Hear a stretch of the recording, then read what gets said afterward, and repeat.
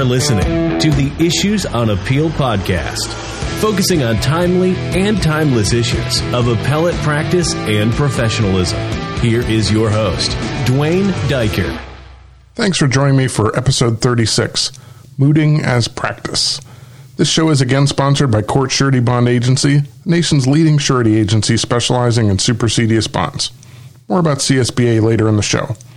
My conversation with Peter Webster and Christine Davis of the Carlton Fields Law Firm in Tallahassee is coming up next.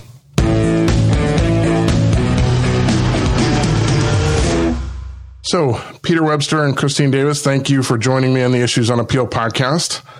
I'll have linked to your bios in the show notes, but both of you are appellate lawyers at Carlton Fields and the Tallahassee office. And Peter, I have a hard time not calling you judge because I remember your long service on the first DCA, and I can't believe it. I think you've been off the bench since 2011. Is that right? That's right. Yeah, it doesn't seem like that long to me. Does it to you? Time passes more and more quickly the older one gets, I've found. So it still seems like yesterday to me. Yeah, well, me too. Of course, I'm getting older too. And Chrissy, you're a shareholder at Carlton Fields, and you're a board certified appellate specialist, and do all sorts of things in the Florida bar. So thanks to both of you for agreeing to be on the show. Thanks for having us. Yeah, our pleasure.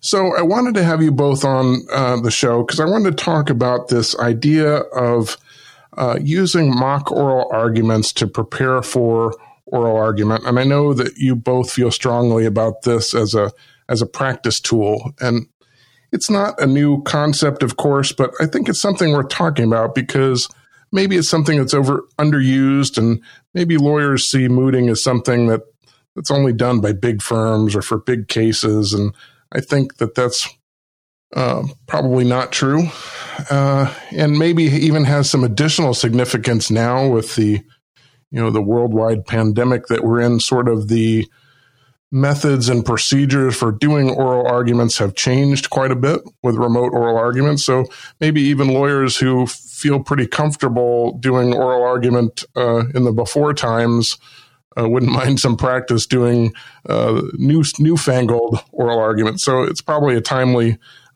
topic, but I'd like for you guys to just talk a little bit about what is the purpose behind doing a moot, and why do you think it's important? Well, I think in a nutshell, the purpose behind doing moots is, as the old adage goes, practice makes perfect. And when you're doing an oral argument, even in today's world where it's going to be done in all likelihood either by Zoom or by telephone, if you're in the 11th Circuit, you still only have one chance.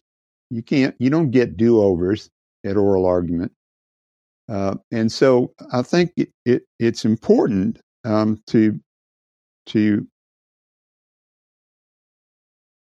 practice your argument ahead of time in front of good lawyers for lots of reasons. One is you become more comfortable with your arguments. Your arguments become more polished. They become more succinct, I think. And probably most important is you get a great opportunity to deal with the difficult questions. My experience has been that you almost always get more difficult questions during the moots than you do at the actual oral argument. So they really help to prepare you for the real argument in a number of ways. Yeah, and I think that one of the things about moot is it's not only practicing the skills of delivering an oral argument so that you could say, oh, well, I've been doing this for 20 years. I know how to give an oral argument. It's about specifically focusing in on your case and the things that you are likely to need to discuss with the court about your case. So even for experienced lawyers, it's a very valuable tool to really get into, the nooks and crannies of your particular case. I think the most important thing to me as far as mooting goes is you get a view that is similar to the judge's view. So when we do it, we'll have, our appellate partners who have their own years of experience doing oral arguments, and they're reading our briefs for the first time with no history of the case or, leanings one way or the other. So it really helps point to things that you never might think of, which is exactly what a judge would do who's reading it cold. So it's nice to get that different perspective, especially when you're using more than one or two people mocking or mooting the oral argument. You get such different perspectives, which is very helpful. Yeah, and Dwayne, you mentioned the fact that it's really not about I've been doing oral arguments for 20 years. I don't need this. Gary Sasso, our CEO and one of the best appellate advocates I've ever had the pleasure to work with, and a former law clerk for Justice Byron White on the U.S. Supreme Court years ago, has repeatedly said that he would never consider doing an oral argument without mooting the argument at least a couple of times. And I know he really believes that because I've mooted a number of his arguments. So you're right. It's not about how long you've been doing these. It's about really getting to the critical aspects of your appeal. So now internally at your firm for cases that you are handling as the appellate lawyers, how often do you moot your own cases? Is this something that's done pretty standard, or is it a case by case decision, a lawyer by lawyer decision? I think it's a lawyer by lawyer decision and a case by case decision on someone's particular preferences. I've mooted every oral argument I've done in one form or another, whether it's just having one or two people read the briefs and discussing it or doing a formal moot. It just makes me feel much more comfortable to have had a cold set of eyes go through the issues with me. And I've always taken something from that. So I've mooted every single one, just at different levels, depending on the type of case, what it can call for, the nature of the issues and things like that. It seems to me to be invaluable. Now, how do you find, are clients receptive to these costs? I mean, clearly it depends somewhat on the client and somewhat on the case, but are clients generally receptive to the costs of doing these sorts of things? And when you recruit others to help, do they bill time to the file too, or is this something that's more of an internal cost? Well, I think the response to that is pretty much the same as Christine's response to your last question. It depends. Some clients are very reluctant to take on those additional costs that might be involved if other lawyers in the firm were participating in the moot. But I think our experience has been that in general, if the case is important enough to the client, and the client is a sophisticated client, and by that I mean somebody who is involved in appeals on a more or less regular basis, they understand the importance of moots. I know Ford Motor Company insisted on moots. And in their larger cases, they would insist that you go to their headquarters in Michigan and actually moot the case before a group of their in-house counsel. I actually mooted a couple cases there that involved their general counsel as well as several of his assistants.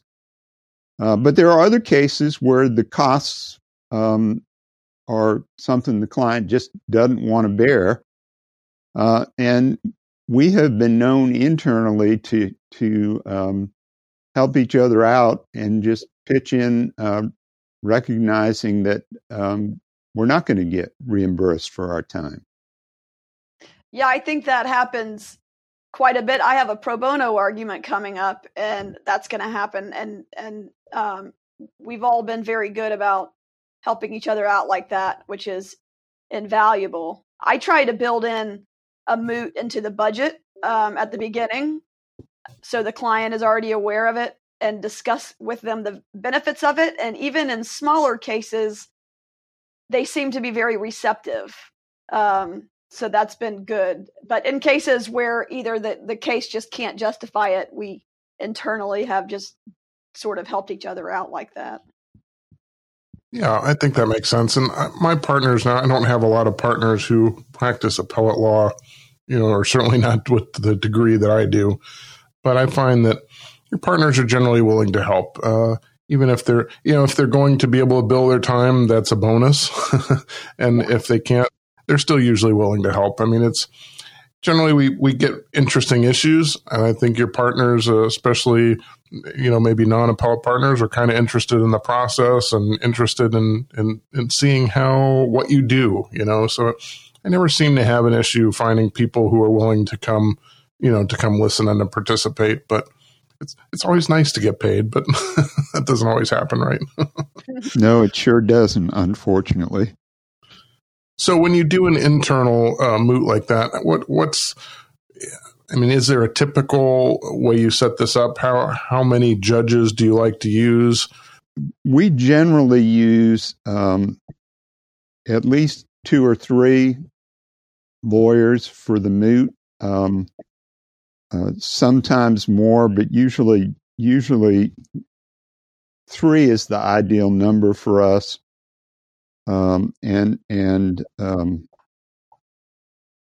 As Chrissy said, we do it on a regular basis. We moot virtually all of our pro bono appeals.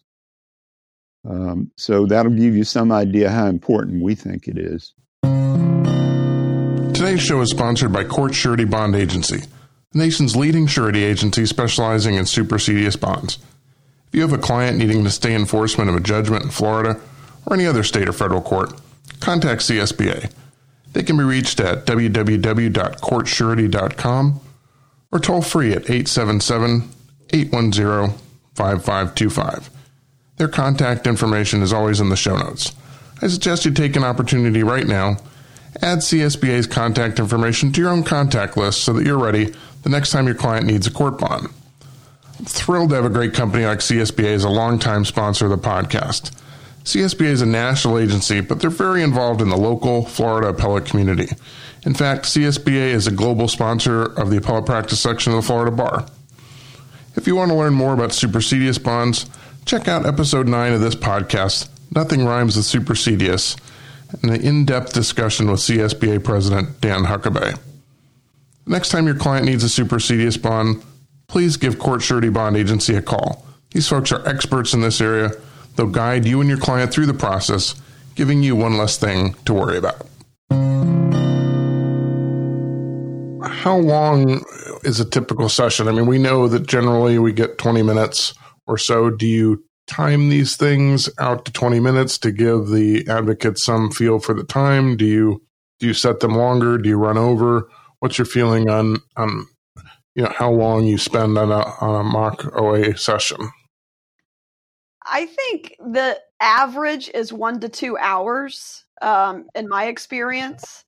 I usually try to set it for 2, and it'll typically take between 1.5 or 2, just depending on the issues in the case. Sometimes less, if it's a smaller case with only 1 or 2 issues. So it does vary, but I'd say on average 1 to 2 hours. I typically just do 1 session. I know others do more than that. Of course, I've done one where I did 6 moots because that's what the client wanted and the nature of the case called for it. But for the most part, I just do 1, and then if we need follow up, to do 2. I think, Peter, is your experience the same? Yeah, I become concerned about staleness at some point. I think 2 is okay, but I think more than 2, you really start to worry about, losing your edge. And let me say, when Chrissy says 2 hours, keep in mind that that's almost never the lawyer on her feet arguing for that whole time. A major portion of the moots we do consists of the feedback from the members of the panel, and in my mind, at least, that's at least as important as the actual practice in terms of advocacy. Yeah, I agree with that. We I think most of the time is spent is discussing strategy, how you would answer hard questions, how to organize the argument in response to what the other side may say if you're the appellee, or how you want to come out of the box if you're the appellant. That to me is the most valuable part of the moot, to get that feedback. And Dwayne, some of our lawyers, when they're doing this, prefer to do a run through first without questions, and then to go back and do it with questions. Others prefer just to jump right in and treat it as the real deal. And I think it just depends on the individual lawyer. So now, generally, when you're doing this, are you giving feedback after each question, or are you running for a certain period of time to get some sort of flow and then sort of stopping and debriefing, or is it a little bit of both? I think, as a rule, we wait and do it after the actual argument portion is finished. We'll take notes, and then at the conclusion, with the judges will take turns providing the advocate with their thoughts and suggestions for how potentially to improve the oral presentation. Now, if you just do one session, or in relation to the last session, what's your thoughts on how close to the actual oral argument date to do your last moot? I think, as a rule of thumb, it's generally a week to 10 days out. That way you have plenty of time to react to the feedback that you get, maybe circle back with your moot judges with any concerns they have to see if you've come up with answers that would have been satisfactory to them, with the issues that they had. So I think a week out, doing it any sooner than that, you may run into some problems with timing, being able to get prepared in time. Yeah. If the case belongs to me and I'm the one who's going to do the argument, I really don't want to do it any closer to the actual argument than a week. I'm the kind of person who tries to get into, if you will, a warrior mode, starting 4 or 5 days before the actual argument, assuming it's a large enough case. But I try to immerse myself for the last 4 or 5 days in the case. And so I want to have had the moot about a week or so before. Yeah, no, that makes a lot of sense. And I think that's, fairly consistent with what I've seen people do. Because, again, you never know what kind of feedback you're going to get. And you may want to make some adjustments, and then you want some time to let that settle in. And who knows, maybe you want to run part of it by one of your judges again before you do your argument, if it's something that you're adjusting. So that seems to make a lot of sense to me. Now, you guys have a pretty big stable of appellate lawyers to pull from to act as your moot court judges.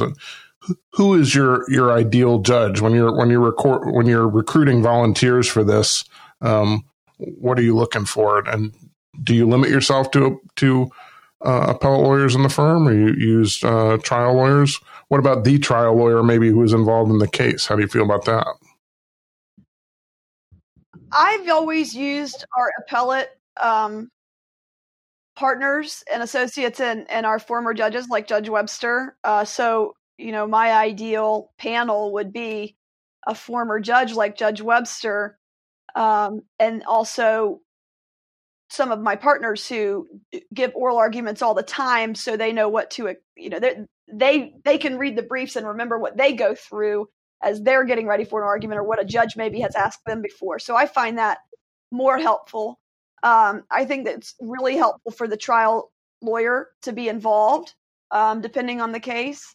Although I haven't had one serve as a judge, but that lawyer has always been there to give advice, and they have their own questions that can come up. But I typically try to stick with appellate practitioners just because of the experience they have with having hard questions thrown at them and what appellate judges look for, which is very different, obviously, than when you're in the trial court. Yeah, my experience with using the lawyer who tried the case as a judge is that more often than not, it doesn't turn out well, and I think the reason for that is that the lawyer who tried the case remembers it in a certain way, which isn't always consistent with what the record reflects, and so he or she will think things are maybe important that really, for one reason or another, aren't going to be terribly helpful. And you also have the problem that trial advocacy and appellate advocacy are different. They're just different. I do a fair amount of trial work, although I do mostly appellate work, and there are just different skills involved. And so a good trial lawyer, well, some of the best trial lawyers I've known did not make good appellate lawyers. Yeah, I tend to agree with you, and I think that's, it's sort of the bread and butter of what we do as appellate lawyers, is that the skill set is different and the mindset is different, and we spend so much time as appellate lawyers trying to get in the heads of appellate judges so that we are in that mindset, that I definitely think, appellate lawyers are your best audience for this, and definitely the trial lawyer may be too personally invested to be real objective at a moot. But Peter, I'm assuming because of your background, you must be one of the most requested Carlton Fields lawyers for moot courts, right? Because of your experience on the bench, I'm sure is invaluable to lawyers who are doing this. In the 9 years that I've been off the bench, I've done a lot of moots, internally and externally, and I've been fortunate to have, in particular, people outside the firm who are not only willing but eager to have me do that and to pay me actually fairly well to do it. So I'm thankful for that. Well, and that's a good segue to talk about, I know that Carlton Fields now has a program, I think you call it Appellate Edge, right, where you are essentially offering your services to outside attorneys to assist them in a moot court process. Can you talk about that a little bit? Yeah, so we developed this Appellate Edge as because we see the benefit of moots in our own practice, and especially with Peter's experience being hired, in a case that we haven't handled, it demonstrates the helpfulness of doing it for others that are getting ready for arguments. And so what we developed is a program where we will moot the cases for other lawyers, like you say, and it can be any kind. I mean, we're not limited to the kinds that we do, big, small. It's just when someone wants a case mooted by experienced appellate practitioners and former judges, we have a system set up where we can do it electronically via video. And we actually had this set up before the pandemic, and Zoom became so popular, but it's even easier now that technology has advanced over the last few months to be able to do it, where you have your panel of judges sitting there in front of you while you're standing there doing the argument. So it is a service that we've begun to provide, or we have actually been providing it for years, and now we've organized it into an actual program. So who are the typical clients of the firm for this? Is it just any lawyers? Does it tend to be more smaller firm lawyers, or is there a typical client? Maybe there isn't. I don't think there's a typical client.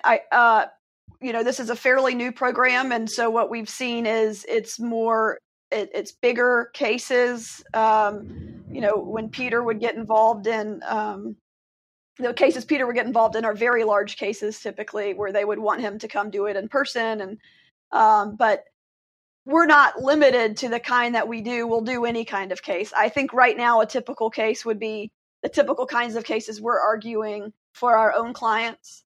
But certainly we're not limited to any kind. And the way we set up our program is we actually have tiers. Like, we have 4 tiers, and it depends on the type of case, with tier 4 being sort of a bet the company case, or really tricky issues, and tier 1 being a very basic case that doesn't involve extensive briefing or a lot of issues. And so how we would set it up will vary depending on that kind of case. So whoever comes to us and wants us to help them with that, there's those kinds of options depending on the type of case. Yeah, no, that's interesting, and that makes sense because there's such a wide range of cases that we can be dealing with and amounts at issue and that sort of thing. Without delving into the real specifics of it, is this something that you do as a pre-negotiated flat rate, or how is the billing for something like that?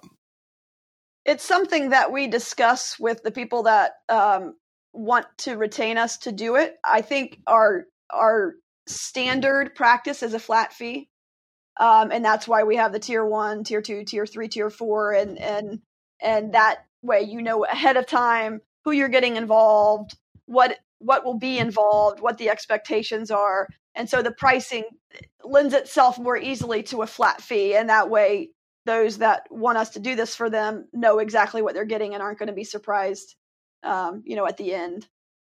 Yeah, and I've found that when we quote a flat fee for this sort of thing, potential client feels more comfortable because they know up front what it's going to cost, and there aren't any surprises in terms of unexpectedly large bills down the line. A lot of times people who aren't terribly familiar with appellate work don't understand how much effort goes into getting ready to moot a case like this. I try to do it exactly the way I did it when I was on the bench, and it takes 8 or 10 hours as a rule, in any case of any significance, to get up to speed.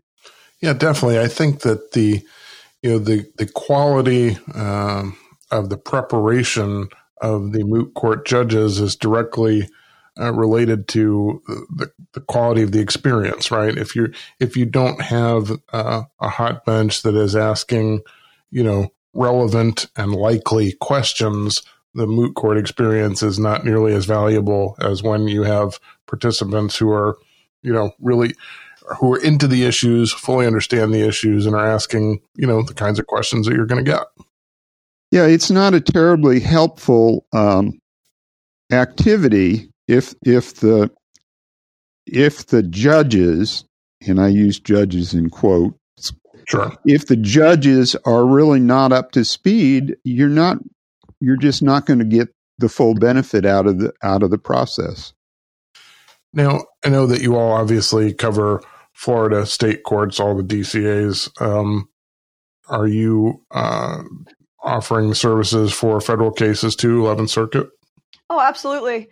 We have a national appellate practice, although you typically think of Carlton Field's appellate practice as Florida, but we definitely moot 11th Circuit or any federal circuit, and we've mooted cases in other states as well. So yeah, we basically will do any kind of appellate proceeding in state or federal court. And I actually mooted an 11th Circuit appeal right after the pandemic broke out, and the lawyer who was going to be arguing the case, a big case, the lawyer who was going to be arguing the case wanted to moot it. We had it set up to do by video, but when he learned that the 11th Circuit was going to do the argument by telephone, he asked that we do it by phone, and we did that. So he had one of the first phone oral arguments in the 11th Circuit, and we mooted that about a week before he did the argument. The telephonic argument, as much as Zoom is not a replacement for being in person, I do think it adds some elements that are not there on a telephonic argument. I've listened to some of those, and I do think it misses something. But that's a good point that,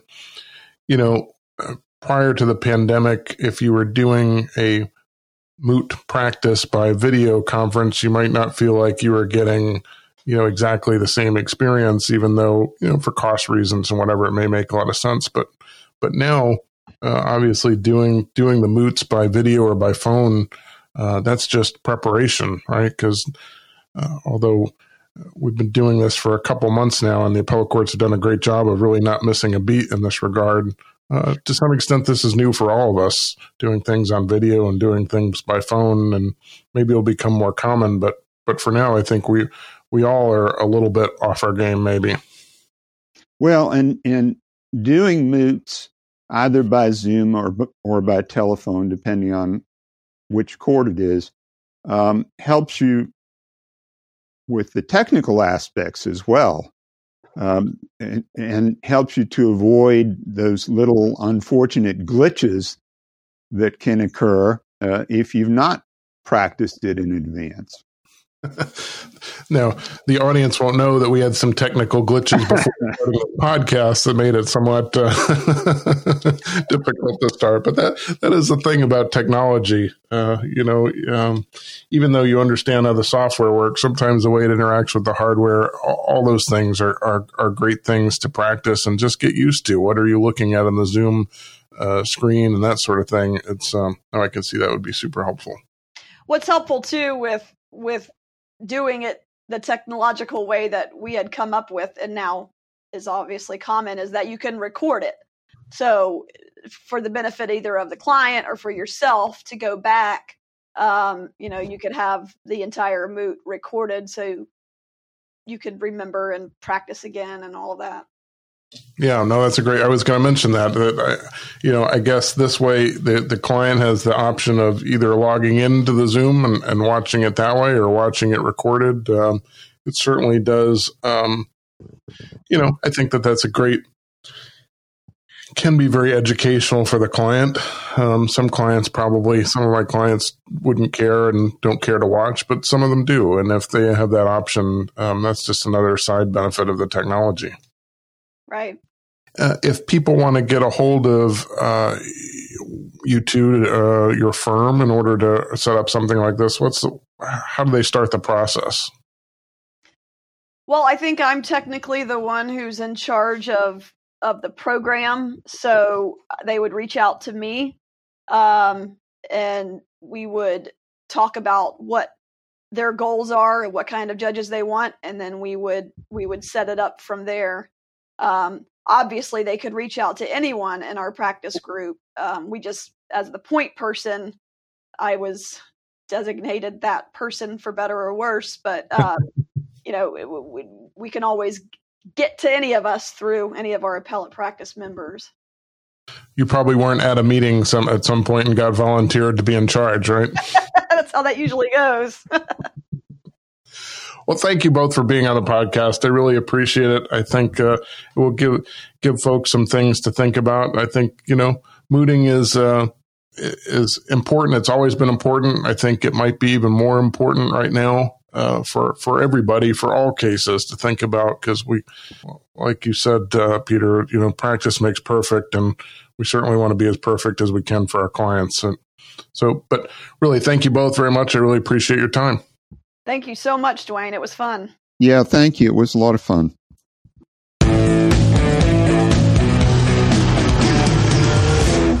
Thanks to Peter Webster and Christine Davis for being on the podcast. Their biographies and contact information are in the show notes.